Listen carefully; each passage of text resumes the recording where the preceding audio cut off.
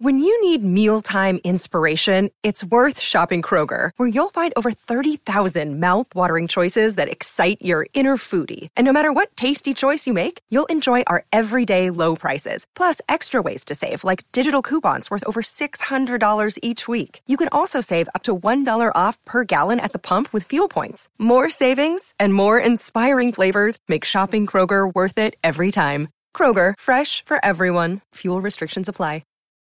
Look, Bumble knows you're exhausted by dating. All the, must not take yourself too seriously, and 6'1" since that matters, and what do I even say other than, hey? Well, that's why they're introducing an all-new Bumble, with exciting features to make compatibility easier, starting the chat better, and dating safer. They've changed, so you don't have to. Download the new Bumble now. Hi, I'm Dr. Caroline Leaf, and you're listening to my podcast, Cleaning Up Your Mental Mess.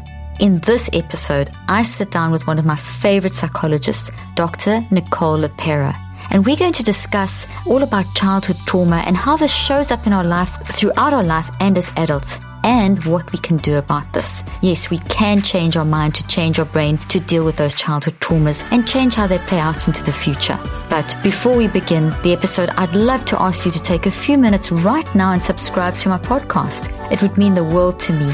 And keep sharing your favorite episodes and key takeaways with friends and your family and on social media. And don't forget to grab a copy of my new book, Cleaning Up Your Mental Mess, available on Amazon, at Target, wherever books are sold. And if you send a confirmation of your order to my team at info@drleaf.com, we will send you a copy of the downloadable workbook for free. And now, on to today's episode. Welcome, Dr. Nicole LePera, a friend, a colleague, a brilliant person. I love you. I just think you're phenomenal. You have taught me so much. I learned so much from you. Your page is an inspiration. You're an inspiration. Your story is an inspiration. And you've just released a book, which I am probably first in the queue. I got the first PDF copy, I'm hoping, or one of the few. I'm waiting for my hard copy, but congratulations, welcome, and thank you for joining me on the show today. Well, thank you, Dr. Caroline Leaf. I'm just so honored and smiling ear to ear when I hear you say that, because you're such an inspiration to me. I see such alignment with our work, and I just love every opportunity we have to collaborate. I agree with you. And when you and I get going, we don't stop. We could just talk all day, and it's just so beautiful. World, here we come. Watch it. We're not on the clock now. We are on the clock. We're not on the clock. We keep going. Well, thank you so much for joining me today. And I know everyone knows you, but if you don't mind, just give us a brief intro, who you are, and then and why you wrote the book. Mainly focus on why you've written this book. Can you hold up your books? I don't have the copy here. This is phenomenal. Doing the work. I love that, because everyone in this fast technological age, everyone wants 5 steps quick fix. Everyone wants, 3 steps quick fix. What's the quick fix? What's the pill? You and I talk a lot about how you've got to do the work. So what a brilliant title. Tell us about the book, why you wrote it. What was the inspiration? Yeah, I'll be the first to admit too that quick fix model was very, very alluring for me for a very long time. And I'd come from a family who very much did look for the quick fix, did look for the thing outside of ourselves to make us feel better, regardless of whatever it was that we were feeling uncomfortable with. So I'll be the first to say that, I'm guilty, quote unquote, of trying that approach. And I came by this work actually through my own journey of healing after years of being in the system, both as a client myself, struggling with lifetime anxiety, lifetime OCD symptoms, panic disorder, and then obviously sitting on the other side of the couch as a trained clinical psychologist. Several years into my practice, I started to feel very disempowered. I started to come to realize that I, as a human, was struggling myself to create change. I was essentially cycling through these negative habits and patterns, despite increasing amounts of insight and awareness about myself. And of course, despite all of the book knowledge, right, that I was trained with in school of how to help others to heal, I came to realize that I wasn't actually creating that change in my life. And then furthermore, possibly even more disturbingly, I came to see that same disempowerment in my clients who, again, despite progress or felt progress week after week in session, were not able to, as I say, build that bridge and actually utilize insight into creating action change. So from that really low place, I dove into research. I sought to really understand why. Why isn't the field operating in a helpful way? Why is no one really getting better? And I began to understand several reasons why. I began to shift the way that I was working from a focus on the mind, as we, traditionally in the field were taught. I was a minister of talk therapy. If we do change our thoughts, we change the way we feel and act. To really understand that there are other actions, that there is a more holistic way that we need to address the human experience. We are a mind, we are a body.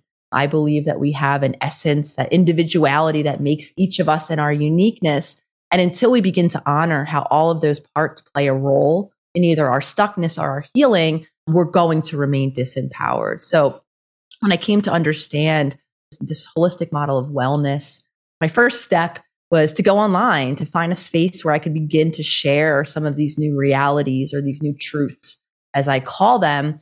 And very quickly, as I began to share my own journey in healing, I was met with how universally resonating some of these concepts, first and foremost, I should say, how universally resonating this stuckness was. Yeah. I was seeing humans now around the world that were, that were stuck, that were unable to create change, just like the humans in Philadelphia, right? Where I was working. So now I'm saying, okay, like this is quite universal of a problem. So many of us are struggling to create change in our life and are feeling disempowered. And then, of course, I found the resonance to be such a motivator for me, understanding the limitations that Instagram and all social media would ultimately offer, which is, you get a square, you get a caption. And I really wanted to unpack this topic of holistic wellness in the most comprehensive way. So I was very gratefully offered the opportunity to write it in a book style form. And I've been on this book writing journey now for almost 2 years. So I am just so ready for the work to live in the world, to get into the hands of those who are on their journey to lead the work. Oh, well, that's a beautiful story. And this is one of the most important books that people can get their hands on, because if we don't sort out all those issues, we don't function as humans. I mean, we function in this broken way in a broken world, and we just contribute to brokenness. And our uniqueness, that essence that you talk about, I love that you call it the essence. I call it like the wise mind, or this, I describe it as the strip of beautiful green trees through the middle of our mind. That's just perfect. And if we don't activate that and work with our messy minds with that, we don't give to the world what only we can give. So I'm so grateful that you've written this book, because you do unpack something that's extremely complex, but that's extremely, everyone who's alive, who's a human, is a mental mess to different extents since the beginning of time. It's not something new, and you're giving us a beautiful way of understanding that and really unpacking it and dealing with it. And so I want to thank you for that and encourage people to get this book. It's phenomenal. You are phenomenal. There's so many things that I want to ask you, and I've got some questions, but I know we end up always just discussing everything. But just to start off with, you have some very interesting titles of your chapters in the book, which, I love that. I love to look where they disappeared, and I had it all open here at the chapters. I love that because looking at gives you the big picture, and you start with the dark night of the soul, and then you end off with the pizza box in your epilogue. And I find that fascinating. If you don't mind, I know that's a funny way of starting a question, but for me, that's kind of how I work. You started off somewhere and you ended off with that. So I'd love you to just unpack the beginning and the end, and then we can play around with a bit of the middle. But I love that. Absolutely. I want to build on what you're acknowledging, and essentially what you're normalizing, which is the messiness of us all. Because in that stuck place, I think a lot of us carry a lot of shame. We begin to indulge those ideas that we are broken, right? That certain life experiences, fulfilling relationships, finding our purpose and our passion and living that into existence. So many of us begin to believe that that's not for us, that's not going to be part of our journey. So I love how your work, very similar to my work, really normalizes that and says, no, there's very real reasons why we're stuck in the ways that we are. And you also embedded something very beautiful in what you were just sharing, which is, again, I think we share the same belief in that we are whole. You come here as full and as perfect and as really purely connected to, I'll use my language, that essence. However, we become stuck, just to wrap this all together, as a result of our past experiences. Exactly. So I kind of paint this picture of an onion, right? We have this perfect full being that, based on an accumulation of life experiences and all of the ways that we adapt, we're incredibly adaptive. And our brains, as you and I just spent talking about, your beautiful new book really shows how life affects our brain. We begin to become conditioned. All of those layers of that onion begin to form. And then we begin to operate what I call outside of alignment or in misalignment. So I started my book with the first intro into my own healing journey, terming it the dark night of the soul, because the simple way that I know maybe listeners have heard of that concept, might be a little unsure, or might think it's a little woo-woo. What the hell is she talking about? The simple way that as I often simplify things, a dark night of the soul for me is an accumulation. It looks quite individual. For some of us, it's the physical symptoms. For others, it's the psychological, the mental, the emotional, the lack of fulfillment in our relationships in life that result, in my opinion, from that misalignment, from not being authentically connected to our needs in any of those areas of being that make us human, our physical body's needs, our emotional body's needs. And the large majority of us, while we all do have that deeper intuitive essence-ness space, intuition, a lot of us like to call it, we can't find our way there. I love that. So it is the dark night of the soul. I enter with that. I wouldn't have described, if you would have spoken to me as I was nearing my 30s, which is when mine began, you wouldn't have heard me saying, oh, this is my dark night right now that I'm going through. I actually had no idea what I was going through. And in the beginning, I actually entertained quite real issues. I thought, oh, I'm going through something physically wrong with me, a medical issue, or I'm going through something, here's my panic coming back again. I'm going to have another 5 years of panic attack. Great, right?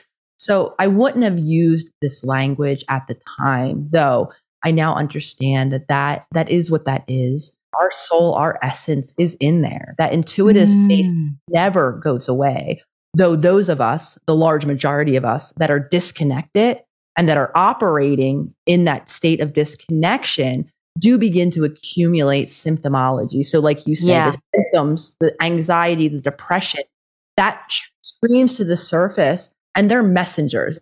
There's a tree. I'll use the props as you call them up. I'll use the props for you.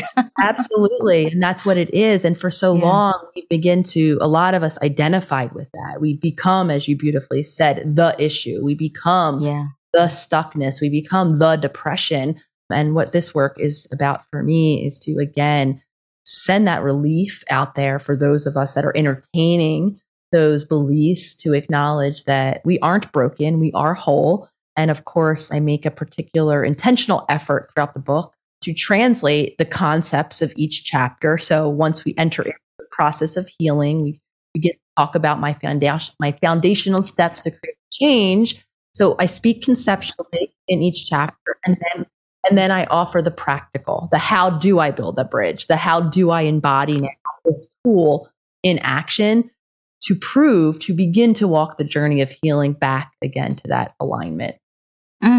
That's just, everything you say is just so beautiful. When you talk about that essence and you talk about everything you've just said is just so manageable in terms of understanding what we're trying to be as humans, that drawing back to that essence, as you call it. And the analogy I use is the forest, that our unconscious mind's got all the forest, all these thoughts that we've built from our experiences. And then what I always explain is the essence that you call the essence, I call that strip down the middle of the forest, which is that perfect part of us, that wired for love. In biology and in brain neuroscience, we talk about the brain and the body being wired for love. And we talk about the optimism bias in psychology. That's the optimism bias, which is this joy. And it's basically survival. It's basically love. It's basically getting back to that inner core wisdom that keeps us alive and keeps us operating and when you said there that we get so stuck in our emotional pain that we can't see the essence, the way that I've been describing that is that there's so many of these trees blocking the access to that inner wisdom that we can't see the wood for the trees. I mean, we just get so stuck in these, but we can get over that. And you teach that so beautifully. Your book is so filled with wisdom, and the practical steps are fantastic. The practical side, the way you've applied it, is so essential, because there are so many psychology books and self-help books out there that are filled with quick fixes, or so much theory that you don't know what to do with it. And it's all great theory, but what does it all mean? And I love how you've taken those concepts, simplified them, and then turned them into realities for people. So then you end off with the pizza box. Yeah, absolutely. I love that too, because I love it. Thank you for acknowledging the longevity of these tools, right? It's not about using them one day, 2 day here and there, white knuckling it. It's about integrating this new way of being. So very intentionally, the book is titled How to Do the Work, which really honors the daily actions that we have to create for ourselves to shift into change. So speaking about optimism and getting, of course, to the pizza box, old me, past self me, if you will, definitely didn't resonate with being optimistic. I actually, for a long time, wore the badge of a realistic pessimist. And I would say, I'm realistic. This is just how life is. Again, I came from a family that very much had not the optimism bias that, we're all born with. So the negative attribution bias, always looking for a threat, as a lot of us do when we're stuck in those cycles of anxiety. So for decades, Caroline, optimism was nowhere to be found in my life. And I have a very pivotal moment that I was sharing with my partner as I began the healing journey, as I created these changes, as I integrated these new steps into my life, as you share in your research, structural changes began to lay down in my brain, even unbeknownst to me, because I wasn't yet feeling better at this time yet. I was having a very conversation with my partner, Lolly, and I don't even know what we were speaking about.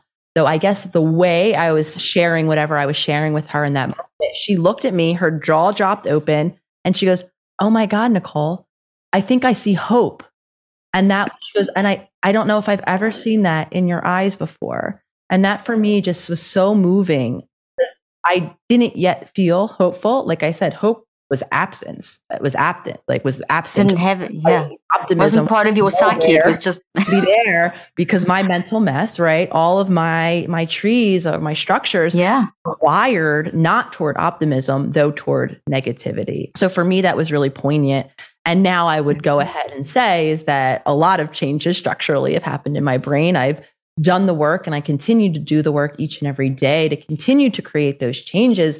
And now for me, optimism has become, I've returned back to that resting state where I can be in reception and receipt of the moment at hand. So the final chapter, the epilogue, titled The Pizza Box, it's really about a quote. It references back to a quote that I met when I was pretty low. I was in my 20s. And my anxiety, my panic was at an all-time high. My mom was suffering from pretty severe heart issues. She had had a pretty major heart surgery, and I had a lot of fear around her death, around losing her at that time. So I was, to say the least, a mental mess, use your language. And I met a quote. I was walking by a museum, and there was a quote on the wall that said something along the lines of life is lived in moments. And I was so touched by that. I was like, that is so interesting. Life is lived in moments. And I loved quotes. So I went back to my office and I did some Googling. And when I was trying to find the author of that quote and just a little more information on who he was, the word moment, I think, pinged on Google this concept of mindfulness. And at that point in my 20s, I discovered this practice of consciousness and the power of the present moment. And intuitively, I was like, ping, ping, ping, something is really important here. Though to action that, to begin to practice living consciously, like many of us, I didn't. It was uncomfortable when I began to stop and become consciously aware of who I was and how I was in that moment. All I felt was the anxiety, and it was overwhelming. So it wasn't until years later where I began to actualize that change. I began to look at why I struggled to change based on, I learned something new. Why can't I go do something new? It took many years before I began to understand why I was stuck and then to begin to apply the principles of change. And when I began to apply the principles to create change, like I was saying, I changed. I began to see incredible shifts, embracing consciousness as my daily way of being. And in doing that, actually allowing in feelings like optimism, I first should start with presence and then allowing in optimism and joy and all of the other stuff that we can receive when we're fully here. I love that. This episode is sponsored by my go-to snack company, Munk Pack, who makes snacks that taste like our favorite sugary treats, but with 1 gram of sugar or less. Healthy snacks have a bad reputation. And let's be honest, most don't taste very good, they don't fill you up, and they certainly don't satisfy your cravings. Monk Pack Keto Granola Bar contains just 1 gram of sugar, 2 grams of net carbs, and they're only 140 calories. They're great for anyone following a keto lifestyle, but also the perfect snack for anyone who's trying to eat better or cut back on sugar and carbs without sacrificing taste. I always keep a few bars in my bag or car because hunger is a real thing. I also love having the almond butter choc chip one a few hours before my workouts because it's easy on my stomach and gives me so much energy. Monk Pack Keto Granola Bars have a soft and chewy texture and come in other delicious flavors like coconut cocoa, chip, honey nut, and blueberry almond vanilla. In addition to being keto-friendly, the bars are also gluten-free, grain-free, plant-based, and non-GMO, with no soy, trans fat, sugar alcohols, or artificial colors. They taste incredible, and you can't beat the low-sugar nutrition or taste they provide. And by shopping online, you can avoid another trip to the grocery store by getting Monk Pack delivered right to your door. Try it for yourself and you'll see. And we have a special deal for our listeners. Get 20% off your first purchase of any Monk Pack product by visiting monkpack.com and entering our code Dr. Leaf at checkout. And Monk Pack is so confident in their product, it's backed with a 100% satisfaction guarantee. So if you don't like it for any reason, they'll exchange the product or refund your money, whichever you prefer. To get started, just go to monkpack.com, that's monkpack.com, and select any product. Then enter the code Dr. Leaf at checkout to save 20% off your first purchase. The link and offer details will be in the show notes. You've touched on so many profoundly important things. One thing you said that was, it took years. So people need to understand that this is a lifelong journey. I mean, both of us are in this field and both of us keep admitting that we battle with mental messes. I mean, as you said, doing the work, my book, Cleaning Up Your Mental Mess. I mean, this is a normal thing. But the difference, what you say a lot, and I also say a lot, is that we both own it, but we both know what to do with it. That's where I've changed, Nicole, in terms of my journey. Is if I think back to myself in my early years, 20s and younger, and even my early years of my marriage, and I was in the field already, but I was so clinical that I didn't really apply to on a day-to-day level. It was so clear in therapy on these really severe situations, and only then sort of started clicking, hey, this is something I can use. And that, as you say, that sort of the realizing the work, realizing that we have this autonomy and realizing it's going to take time is so important. But you speak about consciousness in a way that I love. And that consciousness element in terms of, when we talk about consciousness, people always think in mindfulness. We always think, okay, I've just got to think of now. I mustn't think of the past and the future. But our minds are always going and they're always traversing the past and the present and the future. They time travel. So your mind never doesn't time travel. So when you talk about consciousness, you're one of the few people that really also explains that consciousness is being aware in the moment of it's more self-regulation. It's actually showing up for yourself. What am I thinking? Where's this coming from? So it's not like you obliterate the past and you obliterate the future. It's that you're actually now training yourself to self-regulate and see, what am I doing in this moment? What am I doing in my relationship? How am I functioning? And as you say, you had to be present first before you could do that.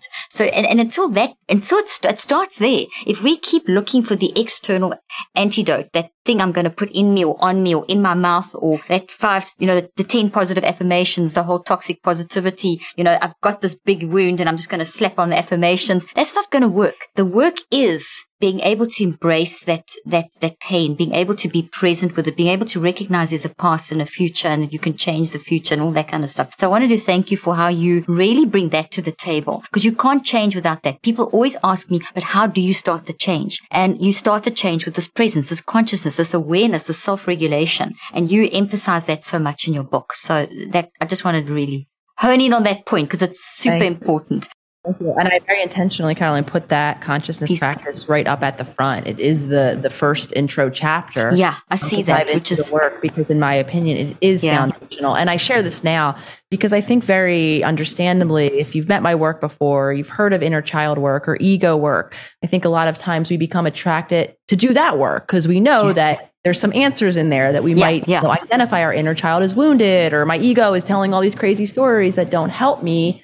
Yet I'm always the person to suggest and acknowledge we can't just go right to dive into that work. No. We don't want to. I don't suggest, we go into chapter whatever that is 8, 9 and read that work first, because it is through the foundation of consciousness that we begin to see how our past is coloring our present. We begin to see, right, all of those old trees, to use your language, for my language, all of the wounding of our inner child and how that continues to color what is happening here and now. And in particular, how we're feeling and then what we're doing as a result of how we're feeling in the here and now. Absolutely. Those are so real. That we get to see that, because another thing that I know that us humans love to do is we like to look for the universal. The 5 steps is going to help all of us the same. And the reality is we're not the same. We're unique individuals. We lived unique circumstances. So as we become conscious, we can become clear of the areas that we need to create new habits in. So for some of us, that might be around the physical body, acknowledging that the way we're connected or not connected to our bodies and how we're caring for it might be contributing to some of those imbalances or that misalignment that I talked about. A larger majority of us are going to notice that emotionally, we're not really connected to our emotions, or if we are, they're running our show and we're not able to self-regulate, right? To use, I think, both of our language a little bit. The messy mind versus, great chapter on emotional maturity and how to develop that, the ability to have a feeling, process it, and then return back to baseline or to a peaceful state. And again, we can see the habits and patterns that aren't serving us when we build that foundation habit of consciousness first.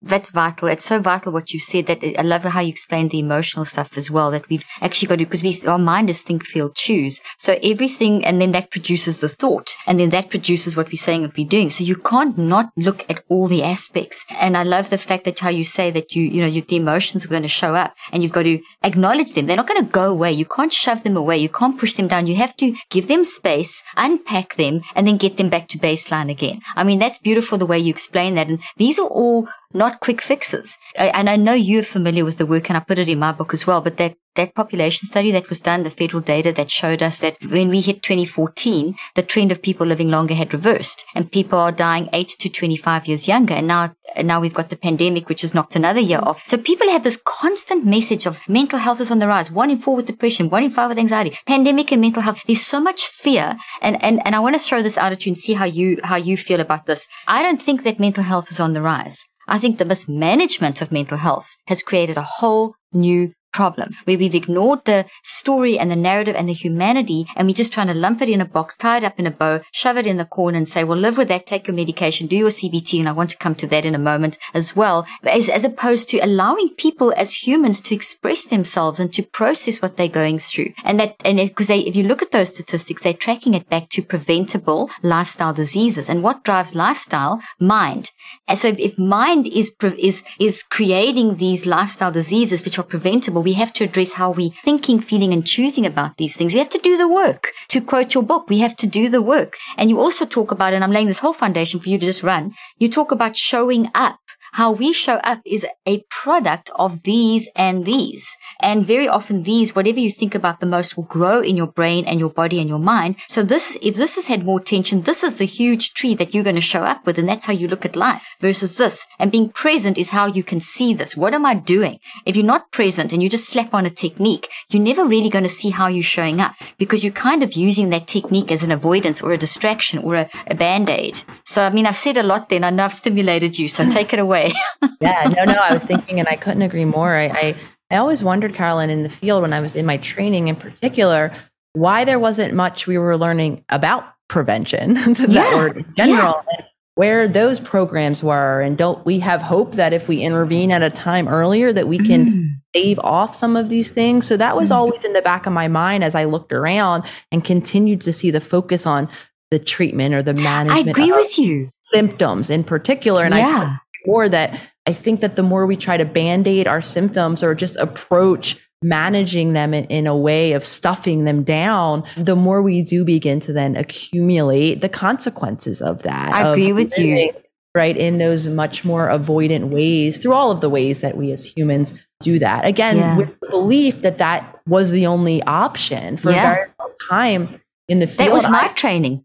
I too believe that my only option was managing my symptoms, right? How can I make my managing symptoms, compensating, a comfortable enough range, though it wasn't comfortable, that I could continue to go to work, to have relationships, though they didn't feel fulfilling. I didn't feel present, but though I could keep going because I never understood there was actually a conversation around getting better that I could have with myself. And so I agree. I think another aspect of why humans as a collective outside of 2020 and the very unique stressors and fears and insecurities that are coming as a result of this very real collective trauma. I continue to watch us as humans live in very unnatural ways. Societal conditioning. Most of us are living in cities. We're now hooked up to electronics all day long. We have this go, go, go kind of hurry sickness. We're pushed and celebrate it. We're living on top of each other. Cities are loud. I mean, I could go on and on. So I think a combination of all of those factors are really bringing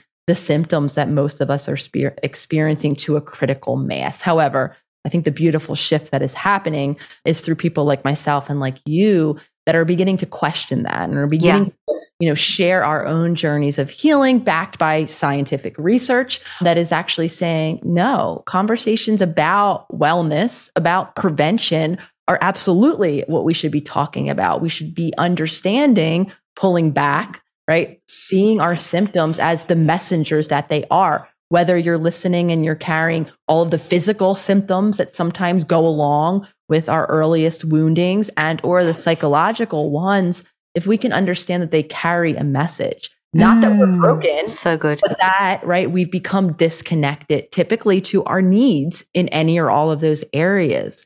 So many of us are functioning as adults that are either in complete denial that we have physical, emotional, and spiritual needs, or have no idea how to identify and meet them. And as a result of those conditioned habits and patterns of denying our needs or repressing our needs or avoiding our needs, we're continuing to accumulate all of these problematic ways of being that no longer serve us. You put that so beautifully, and I resonate so much with what you talked about when in your training. Like you were trained to there was no prevention. We literally were trained. We were told the words, it's compensation, because at that stage in the 80s we were told the brain couldn't change. So it was all about compensation. I remember challenging some of my neuroscience professors, and the neuroscience was in its infancy in the 80s. And I remember them saying, the mind's always changing, our experience is always changing. Obviously, if our mind's changing, our brain is changing, and we have some level of autonomy. And they turned around to me and said that was a ridiculous question. And that really got me going with my research. That's all I needed. Okay, now that's the challenge. You've thrown it. And that's why I went into doing this research. And so the compensation is such a hopeless term. But if you could get into, yes, sure, we have to have some strategies for management, and I'm not anti that. And that's, that's all part of but it's not that where we start. It's where we start is to actually have the conversations, to embrace and to process, and which you teach all the time in your work, and being authentic and having the conversations. And 40 years, I've watched this for 40 years, this trajectory of things changing. And now we sit 40 years later and everyone's going, oh, why are people dying younger from preventable lifestyle diseases? Meanwhile, we live with technology. We hurry sickness. We eating junk food.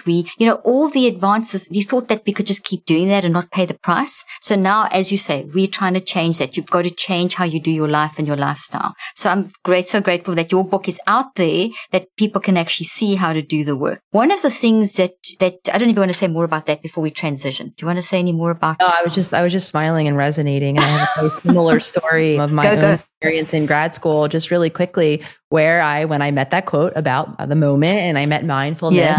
Really fascinated. And I was doing a lot of training, working with individuals in substance use facilities and different aspects of treatment facilities. And I happened to have a professor at my PhD program who studied substance abuse in particular, namely boredom and its role in activating, triggering relapse. So long story short, I had the brilliant idea that I wanted to study how mindfulness could prevent relapse around mindfulness, around boredom in particular, with this idea of I'm present in the moment, my boredom comes down, right? And then I don't pick up the substance that I was using to distract myself.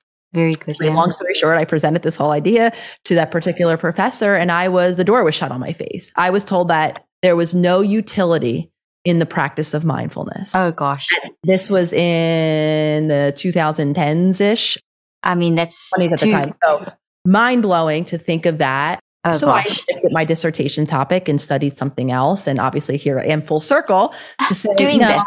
There was something important there. And so I feel validated, I guess, when I hear your own struggles, your own pings that you were experiencing in school. Because again, I imagine we're not alone. I'm connecting with many professionals around the world who have shifted their own practice, who have felt those same pings that, wait a minute, this isn't the full story. But I just wanted to share that because, I do understand what that was now. That was my intuition, like picking up on the fact that, wait a minute, we can begin to start to talk about intervening to change. And those of you who are listening, a lot of us are already living in that stuck way. Yeah. And now we know the brain can change at any age. So it is through lifestyle changes like we're talking about, integrating new ways of being, embodying ourselves and our needs in a new way on the daily that actually does create change all the way down to our physiology. Oh, that's brilliant. That's amazing. A woman's journey from pregnancy to postpartum may be challenging and possibly tough to prepare for. Postpartum is one of the most nutritionally demanding stages for many women, and yet it's often one of the most overlooked. After giving birth, mothers may be pulled in every direction, possibly forgetting to prioritize themselves. Introducing Ritual's newest member, Essential Postnatal, with the arrival of a mother's new nutrient needs postpartum. I love how everything Ritual makes is backed with science, and they are a brand you can trust. Since Essential Prenatal is designed for mothers postpartum, it's only fitting it's also formulated with iron and iodine, which are key nutrients that help support lactation. Essential Postnatal is vegan-friendly, non-GMO, sugar-free, free of major allergens, and formulated without artificial colors or preservatives. A mother doesn't always put her needs first, but Ritual does. That's why they're offering my listeners 10% off during your first 3 months. Visit ritual.com/Dr. Leaf to start Essential Postnatal today. The link and offer details will also be in the show notes. I wanted to transition to the addiction thing, and you brought that up, so I'm so glad you did. But before we do, or which would work for you, I'd love to talk about addiction and just how you see it. And I'd also love to give the listeners a little bit of practical sort of application. And then I also want to talk about things like CBT, because I know that you and I both have the same kind of philosophy around things like that. And because a lot of people want to know, okay, there's psychotherapy, there's CBT, there's so many different modalities. And, you and I come with a more holistic approach, and people want to know how to fit that in. So those are the 3 directions I'd love to go in. And I mean, there's a million more, but that's all we're going to have time for. So what works for you to handle that in the most efficient way? So addiction. I'm going to start with CBT, wrap into how that connects to addiction, and end with some practical. Love it. Take it away. The issue that I take with CBT, and I think a lot of us do who have ever heard of affirmation work or mantra work, or this idea, just change your thoughts and you'll feel better and behave differently. I think a lot of us can universally acknowledge that it might not have been as successful or as easy as that. Mm-hmm. And of course, in the field, that is the gold standard. That is, I tell you, I was videotaped doing CBT. I was assessed on all of the ways that, I was doing it and following the book and protocol. So I know how to do CBT. Yeah. Yet again, I continue to watch my clients struggle with creating change. I obviously try to use some CBT techniques on myself, and I continue to watch myself struggle to create change. And again, reason being, we're connected to a body, right? We have that essence. And if we're not tuning into our needs in those areas, we are usually living in a state of imbalance that is sending the same signals of imbalance right up to our brain, to our minds, and keeping us stuck in those cycles of dysregulation. So if we apply that even to substance use, sometimes we have the idea that, can't you see if anyone who knows people, as a lot of us do, who have struggled in any type of addiction, it isn't logical, right? No amount of hitting bottom for some of us can, motivate us to create change. We can't just think a couple thoughts or reframe, next time I think this, I'll think this, and then I won't want to pick up. That actually doesn't work. The conditioning. Mm-mm. And again, because for the same reason, those of us that become addicted or begin to utilize a substance, I see that as a byproduct. Yeah, totally. Again, unmet needs, right? Emotional dysregulation. Substance becomes, in my opinion, our attempt at self-regulating.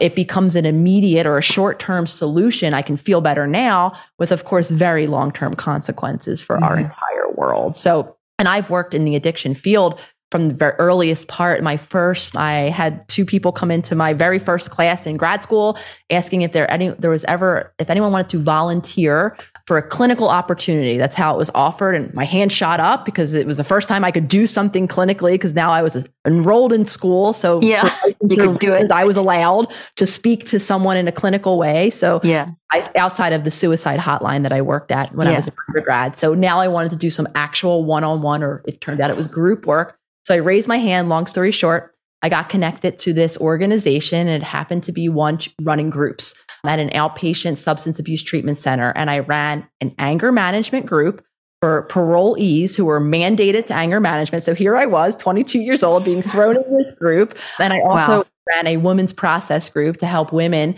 self-regulate their emotions, with the hopes of obviously giving them some tools to begin to break the habit of using substances. So really near and dear to the work of addiction. Up until I stopped practicing in Philly, I was still running groups at an outpatient treatment center, because I find, again, addiction isn't about the drug. It's about all of the dysregulation that lives in those individuals, that the drug just becomes their best attempt at coping. So the holistic model of healing couldn't apply more to those that are addicted to substances. Even sharing my story, while I wouldn't have considered myself addicted, the second I met alcohol when I was 13 and marijuana when I was 13, that for me was my moment. That was what I would ingest then when I would go out and party with my friends. That was my external spaceship, I call it. Yeah. I had been dissociating and distracting myself internally, unbeknownst to me. And now I discovered this great thing I could ingest and just check out for a minute. And so I did. So I can even resonate with the lived experience of using something external to feel better emotionally, or to attempt to regulate myself emotionally. So when we're talking about addiction, I think this work applies holistic wellness. I do believe wellness is possible. I don't think addiction is connected to chips in the brain. No. That's the brain of an addict, if you will, quote unquote, will shift and change, and you will see structural changes, though not as the origin of the addiction, again, as the result of it. So the work applies, like I said, to anyone out there struggling with using substances. At this point, Carolyn, I would go as far to say, for some of us, this is going to become the self-regulation. Already. Become another function of addiction. Yeah, totally. For some of us, our thoughts are addicting. If I just spend time in my world, in my internal world, I can be distracted. I can feel some kind of way that's comfortable or familiar. So we can become addicted to anything. And exactly. The way out is through the work. So the practical tips. Could I just interject 1 second there, because you've said such profound things, and I want to make sure people have got it, that addiction is not a disease in your brain waiting to jump out. It's not some weakness that you've inherited or some neurobiological correlate that you happen to be stuck with. And now if you're exposed to some kind of thing like alcohol or porn or drugs or whatever, oh, well, you are a victim of that and you can't help it, and that's your life. And that's the message that we're getting in today's world. For the last 40 years, that has been the message that has built up. And it's this disease that you can't control. You just have to live with it. That is not what Nicole's saying, not what I'm saying. Addiction, if you hear very clearly, is actually a form of distraction to try and cope with the pain of what you're facing, which is just so hard. And as you said, you use the marijuana and the alcohol at the age of 13 to try and get away from this pain of your story and of what it was doing to you, but it wasn't. And there's also the research that shows that 86 to 93% of people with so-called like extreme addiction get out of addiction, get out of it completely through choice. So in other words, it's, and the choice doesn't mean that, oh, I can't choose, there's something wrong with me. It is the choice to become present, to do the work, to embrace, process, and reconceptualize, because until these are gone, these are the things that we're trying to hide with the addiction. So sorry, I just wanted to say that because I wanted to really, and then what you said about CBT as well, you said that so beautifully, that when Nicole and I both talk about detoxing thoughts in our own different ways, getting unstuck. We're not just, CBT is kind of like saying, okay, well, here's this thing and we're going to just condition it to this. You mustn't think this, you must think this. And then there's all these like things to get from there to there. But this is you never get rid of this. So until this is there, this is gone. And it's not like gone. It actually is reconceptualized, because you can never obliterate your story. So the attempt to try and numb this or obliterate this is never going to work. You have to actually take this and deconstruct it and reconstruct it so it becomes part of this. So the way I see CBT, and see if this works for you, Nicole, you get X plus Y, okay? There's X plus Y. CBT is trying to say, okay, well, ignore those and just make Z. Yeah. But that's never going to work. What you have to do is say X plus Y equals XY. Here's XY. the light leaves and the dark leaves, I've now reconceptualized and reconstructed. So now I can go forward knowing, what do you think you're doing, Nicole? You with your story, I've got my story. We're going forward and our stories continue to grow because we have acute traumas, we have events and circumstances. That's life. All of us are going to still have trauma of some sort, but we've got to reconceptualize as opposed to just trying to make the white bear effect. I'm not going to think about that anymore. Then you're going to think about it all the time, sort of thing. So I just wanted to say thank you for saying that and just like hammer that point. And I'm sure people get that because it's very freeing and very hopeful. Your book is filled with hope. Doing the work is hope, hope, hope, and hands-on practical hope. Beautiful book. I'm so glad to hear that it resonates in that way with you. And it is about integrating, our story, our life, and, those of us that are sharing it, then empowering ourselves to share, even just with one other human in our personal world. Exactly. Not necessarily shouting it from the rafters as you and I do. So it is about embracing our story. Yeah. You get asked a lot, do I get to erase my trauma? What is healing? Does it go away entirely? Mm-hmm. My answer is always some version of not necessarily. We learn how to integrate it, and we learn, so to shift into the practical, to create. I love that you've already offered this word, Carolyn. So thank you. Choice. We learn how to gift ourselves with choice in each moment. Choice to see the past and how it's trying, right? How those old trees and the toxic thoughts are attempting to be there, are attempting to be the point from which we're reacting. And gifting ourselves, as I say, expanding, creating that space, as you beautifully said, to begin to make new choices, to begin to practice perhaps new thoughts, new ways of embodying our being, new ways of perhaps meeting, acknowledging, and then meeting our needs. And it's through the creation of choice. And how do we get to choice?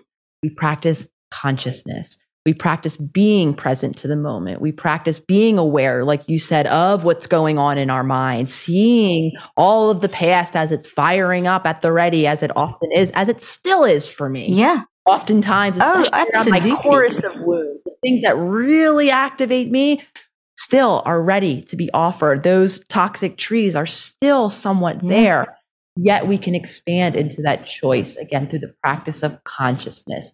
Understanding, witnessing all of the ways we're not conscious, all of the ways we're living from that autopilot, as I say it, or from those toxic trees, as you say it, and then beginning to expand into that space and to show up presently, to show up in the moment, and to begin to make the new choices that will better serve us. That's how we create the pathway toward a future that's different. How we, as the third byline of my book, How to Do the Work, recognize your patterns, heal from your past because you can, and create yourself or your future self, as I call it. So beautiful. That's just it's so hopeful because it's when you talk about that, our past is there for us to reconceptualize. That's why I always use the word reconceptualize. And you're talking about, it's just be saying the same thing. I say embrace, process, reconceptualize, getting aware, getting the awareness, gather awareness. Nicole and I are both bringing the same concepts to the table. Both of us have trained up in very traditional method. And I'm much older than you, but still, you still fell in the trajectory timeline where even as you said, in 2010, you were challenged by that professor. So it's this is where technology is great. This is where people like yourself, with your experience and your knowledge of going through the system and breaking away from it and seeing it in a more holistic way, how you've got a voice to reach millions of people to be able to help set them free. Because it's so hopeful. It's taking away everything that is you can't control. And you're saying to everyone, you've got agency. And that's one of the things I showed in my research, that the pathway to empowerment starts with agency. And agency starts with awareness, showing up in the consciousness. So thank you for saying that. So you're going to take us to some practical how-tos, or where would you like to go from here? Of course. And yeah, so agency is so important to cultivate because again, we become so disempowered, we become so reactive, we begin to, wonder if there is a pathway out. And I know, just again, speaking from my own lived experience as a fellow human being, there is no better teacher than the wisdom of making change, of creating change in your life. I'm a big advocate of creating change through what I call small daily promises, making the commitment or setting the intention to just create one new choice anywhere in our day. I always overemphasize even at times the small aspect of it, acknowledging that we are wired to stay in those familiar patterns. Those toxic thought trees are powerful. And the further we step away from it, entertaining new thoughts, new feelings, new actions, we experience resistance. We experience that very familiar pull, the homeostatic impulse, the desire that evolutionarily we all are kind of wrapped up survival to stay in those ruts. So practically, we could apply this small daily promise suggestion to the habit of creating conscious awareness, making the commitment not to be conscious throughout your entire day, 24 hours, because I'm going to let you in on something. You're not going to be able to.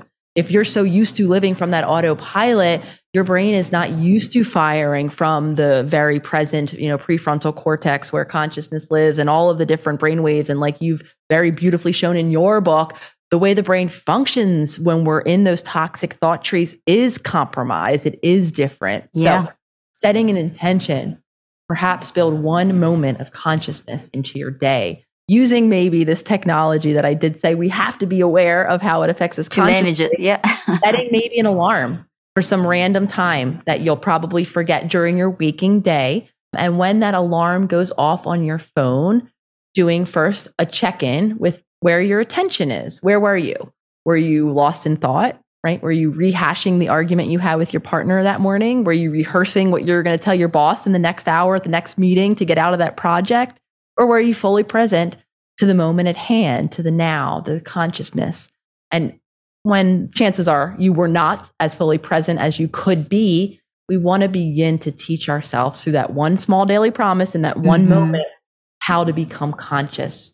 We can use our breath as our attentional anchor, focusing, beginning to flex our muscle of attention, because here's another area where we actually do have choice. Though most of us aren't used to making the choice. Our attention is grabbed in all of the which ways around us, as opposed to us consciously, deliberately saying, this is where I want to focus my attention. So we can use our breath, because chances are if we're alive, we're breathing in that moment as our hook in that moment. And if we become aware of the action of breathing, the in-breath, the out-breath, now I'm in my body, and I'm a bit more fully receptive to the present moment. So to build a foundational habit of consciousness, we want to begin to practice many more of those moments, though the pathway to many of those moments begins with one small daily promise. So set that alarm, do your consciousness check-in. If you're like most of us and your attention is nowhere to be found, begin that muscle training, begin to refocus the attention through the breath on the here and now, and give yourself the gift over time, as it will translate to choice in that moment, where you don't have to just react as you always did. You can begin to pepper in new choices to navigate life in that moment. Oh, that's beautiful. I love that. Thank you so much. And I resonate with everything you said. It's just like, so I'm seeing all the science as you're talking. I'm seeing all the things, great things that are happening in one's brain when you do that. Sometimes it feels like there is nothing more stressful than paying full price for something you could have gotten a great discount for, which is why I love the free browser extension, Honey. Honey scours the internet for promo codes and applies the best one it finds to your cart, and can help you save lots of time and money, which certainly puts my mind at ease. It's no surprise that Honey has found its over 17 million members, over $2 billion in savings. I love that Honey is free to download and use, and that they never sell your shopping data. Honey only gets commissions on partnerships with major trusted retailers, and it's super easy to use. Imagine you're shopping on one of your favorite sites. When you check out, the Honey button drops down and all you have to do is click Apply Coupons. Wait a few seconds as Honey searches for coupons it can find for the site. If Honey finds a working coupon, you'll watch the prices drop. I personally just bought a really great blender for my all brain-boosting smoothies and save over $50 with my Honey extension. If you don't already have Honey, you could be straight up missing out on free savings. It's literally free and installs in just a few seconds. And by getting it, you'll be doing yourself a solid and supporting this podcast. Get Honey for free at joinhoney.com/Dr. Leaf. That's joinhoney.com/Dr. Leaf. The link will be in the show notes. Just for those listeners that my community, this one daily promise is literally your active reach, step 5 of the neurocycle, where you've got to do something during the course of the day. And we actually say to set an active reach reminder in my neurocycle app, where it's got to pop up and remind you to do that. And if you do that 7 times a day, there's a key shift. If you do it at least 7 times a day, that shifts the brain over into, it kind of is, it's enough. It's kind of like a magic number that starts pulling energy from this that we're trying to fix and giving it to this one that we're trying to grow as our reconceptualized version. So that daily promise is just absolutely beautiful. That showing up, that daily promise, it's phenomenal. I love it. I want to just quickly ask you one more question. Do you have time for one more question? Absolutely. I mean, I could ask you a million and we could talk all day and I'm just quickly going to, but this is just such a beautiful one. You've spoken about this a lot. I'm just reading from the question that I wrote here. In the beginning of the book, you mentioned feeling stuck and how this makes the patient feel hopeless. And I know we've discussed this, but I want to talk about it a little bit more, and that they can actually change. I mean, the hopeless that they can't change, and that leads to shame and despair. And I know, as I said, I know we've touched on this, but I think this is important because it hinders so many people from change. I know you've touched on it, but I want us to talk a little bit more because that's something that comes up so often when I do lives and in DMs is people that feeling of the shame, the despair, and feeling hopeless. Those things kind of really go together. And when you hear this from someone like a DM or when you used to practice and a family member, what do you do? What would you say? And I know you've covered it, but let's get some practical stuff here and take it away. Explain a little bit. Give us some. I appreciate you pulling back us to this, because I think that is for a lot of us that big initial hurdle, that feeling of hopelessness, that belief, right, that in our inherent damage or lack of worthiness for whatever it is that we want. And I think it does keep many of us stuck. So the first thing that I would offer, which I think can be healing in and of itself for some of us, and it's the large reason why I'm always talking about our body, our physiology, all of the different interacting factors in our physical, emotional, and spiritual selves that are contributing to the stuck, is because for some of us, that reframe is the relief we need. Hearing from someone else, right? And then settling into that belief within ourselves that actually we're not damaged.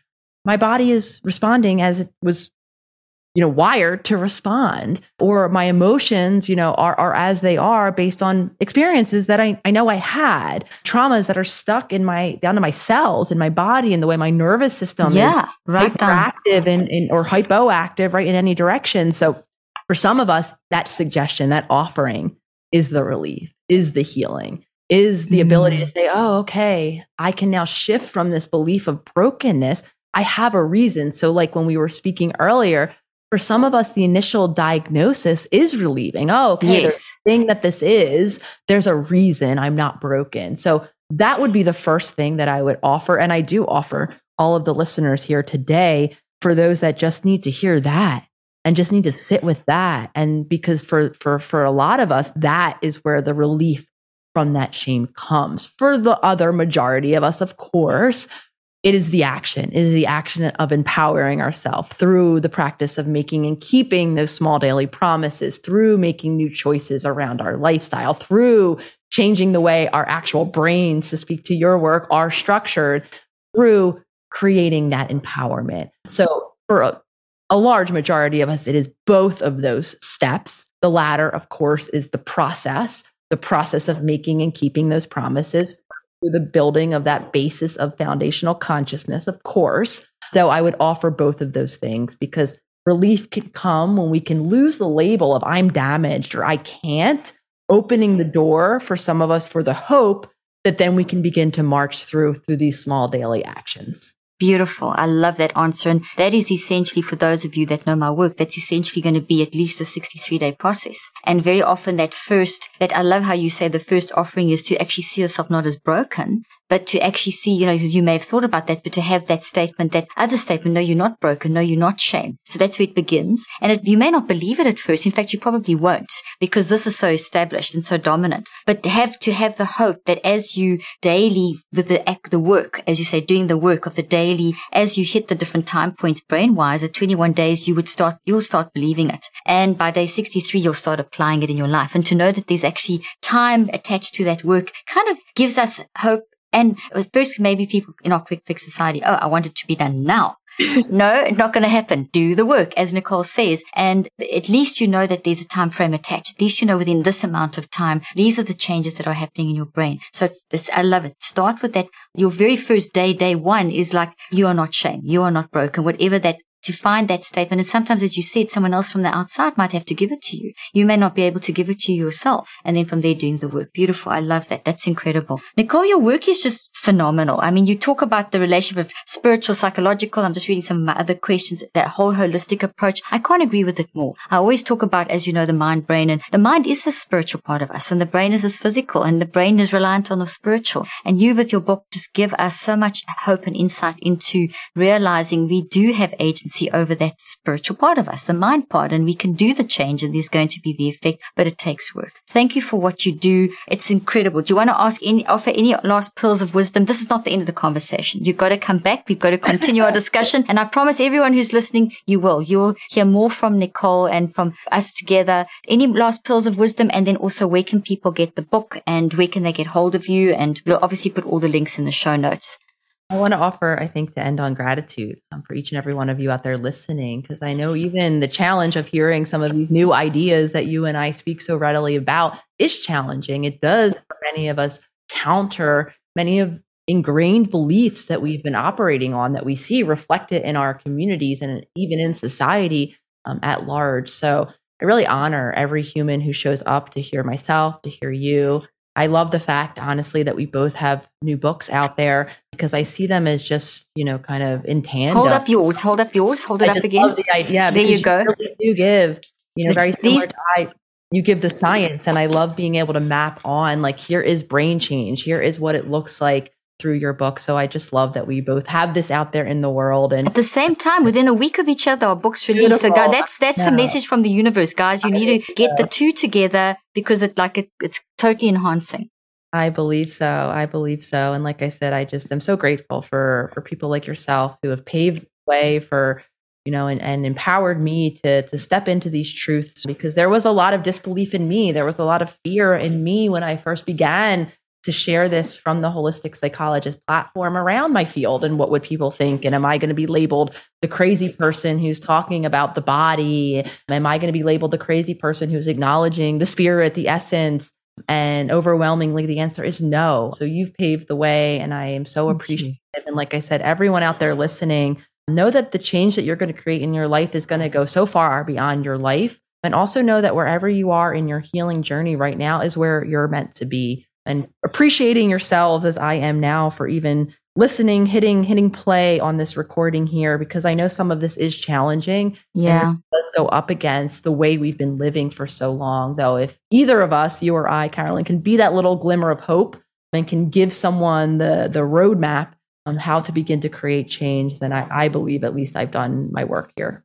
Oh, that's beautiful. Thank you for saying that. And you just a phenomenal inspiration, how you've just grabbed these concepts and laid out there in the most humble and profound way. And you've opened a whole new world to people. So thank you for how you touch people's lives. And it's an honor knowing you. It's an honor calling you my friend. And I'm excited to do stuff together in the future to help more people get set free. We enhance each other. There's one of my favorite quantum physicists who talks about the fact that it's not about you, it's about you in the world. And when you think about waves coming together in the sea, they either can cancel each other out, or they can grow and get bigger and enhance each other. That's how I see us working together to help the world. We want to enhance you. It's not competition. We just want to help you. We just want to enhance your life so that you have mental peace. So thank you for listening to Cleaning Up Your Mental Mess today. Thank you, Nicole, for being part of this and for sharing your journey and your story. We didn't even get to the details of your story, but you gave us so much insight and practical advice. But guys, get the book. And would you mind holding it up again, Nicole? Thank you so much. You've got to get this book. It's essential to understanding that doing the work, and it's okay. And wherever you're at, this is the journey, and it's going to be okay. Nicole, thank you so much for joining me today. And thank you everyone for joining Cleaning Up Your Mental Mess. See you next week. I hope you found today's podcast interesting and helpful. If you want more tips and help with managing anxiety, depression, and mental health, be sure to visit my website at drleaf.com and to sign up for my weekly newsletter, where I also include a schedule of my speaking events and so much more. And follow me on social media. I'm on Twitter, Facebook, and Instagram. Just look for Dr. Caroline Leaf. Also, I love seeing all your posts on social media about this podcast. I love seeing what resonates with you and what you've learned. So be sure to continue posting and tagging me and letting me know what you think and how these tips worked out for you. And don't forget, leave a review and keep spreading the word about this podcast. Thank you for joining me today. I really hope you learned something new and helpful.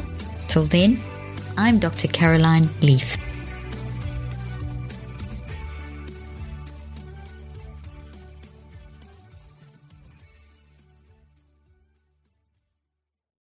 This podcast represents the opinions of myself and my guests. The content here should not be taken as medical advice. The content here is for educational and informational purposes only. Please consult your healthcare professional for any individual medical questions you may have. While we make every effort to ensure that the information we are sharing is accurate, we welcome any comments, suggestions, or corrections of errors.